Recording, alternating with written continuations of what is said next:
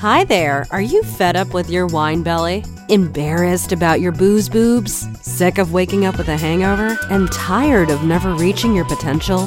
Welcome to Sober Sassy Life, the podcast for women who are looking for more out of life than the evening rendezvous with the Chardonnay. Let's banish the wine witch for good.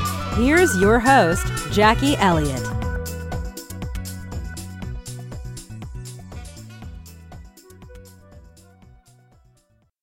Hi everybody, welcome to today's podcast. It's Monday as I'm recording this, so I hope you all had a great weekend and you're all looking forward to an awesome week. I thought I would share a couple of things with you. First of all, a quote which got me thinking over the weekend, and this morning an incident which made me realise that this sober journey, however strong and confident you might feel, you still face things that can make you feel quite fragile and vulnerable at times.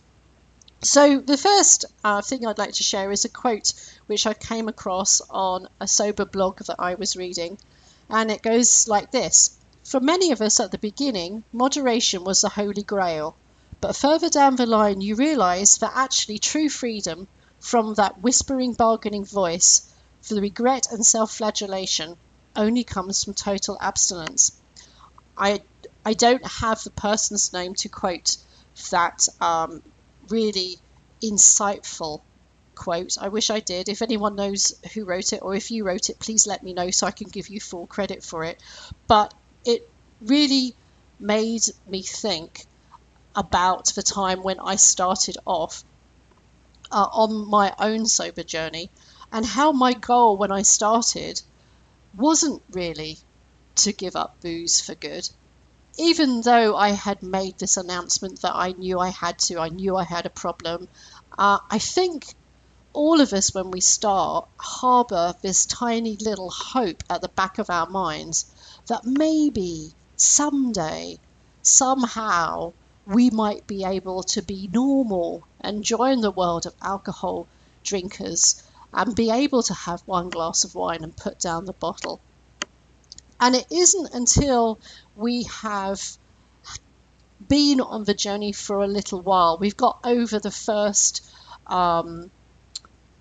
cravings, the first difficulties, the first yearnings, if you like, that we have this shift in mindset and realise that actually we're on a whole different journey.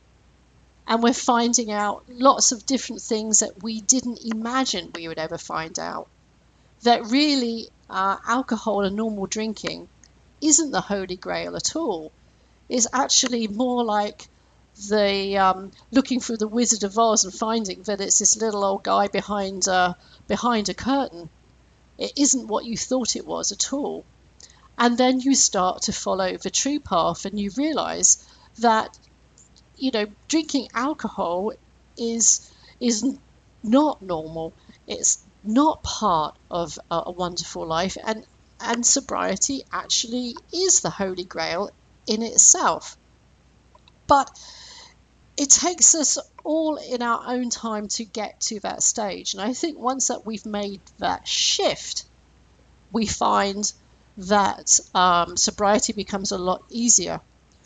But after I had been thinking through that, something happened this morning that reminded me that everything can still be very fragile. I went to a doctor's appointment, which was for a normal checkup. I hadn't been for a while. And like lots of people who've been through this drinking thing before, every other time that I've been in a medical situation, I had lied completely about how much I was drinking. So the little smug part of me was really looking forward to being able to fill out a medical form and being honest on it. So, of course, the question came up about how much I was drinking, and I said nothing. And I was questioned a little bit further about it. So I ended up telling my story to an extremely nice doctor that I had, in fact, had a problem with my drinking. I'd been dependent on alcohol, but I had quit. And now I wasn't drinking anything at all. So the doctor said to me, she was very complimentary and, said, good for you, that's awesome. You've been proactive, taking care of your own health. And, I was still feeling pretty smug at this stage. So she was typing into my medical records. It was a new doctor. So she said, so I'm just going to put down here, she said that you're a dry alcoholic. And for a minute, that word took me right back to that space where I felt ashamed. I felt the stigma. I felt that, I was part of a abnormal group in society, those weak people who couldn't take their booze. It was just so silly. But I stopped her for a minute, and I said this, and I'm quite glad that I did. And I said to her, you can call me an alcoholic if you want to. I said, if that is your term.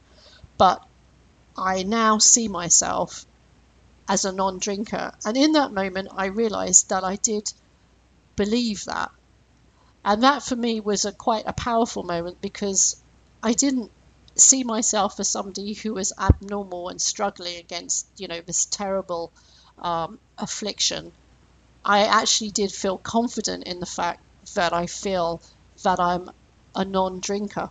And it took me right back to that quote which I'd read over the weekend, in that it is moments like this morning that, although I was reminded of a time and space when I felt quite fragile and vulnerable, that it's only now I see myself as a non-drinker, and I love my non-drinking life, that I do feel complete freedom. So that's all for today, folks. I hope that's helped you if you're struggling a little bit with looking forward to the future, and it all seems a little bleak because you don't think you'll be able to drink again. Trust me, when you get to the point where you do make that mindset shift to seeing that you can look forward to life not with resignation but with excitement and a sense of freedom, that's when things really do start to look up and you start to love this sober journey. So I will talk to you again tomorrow. Bye for now.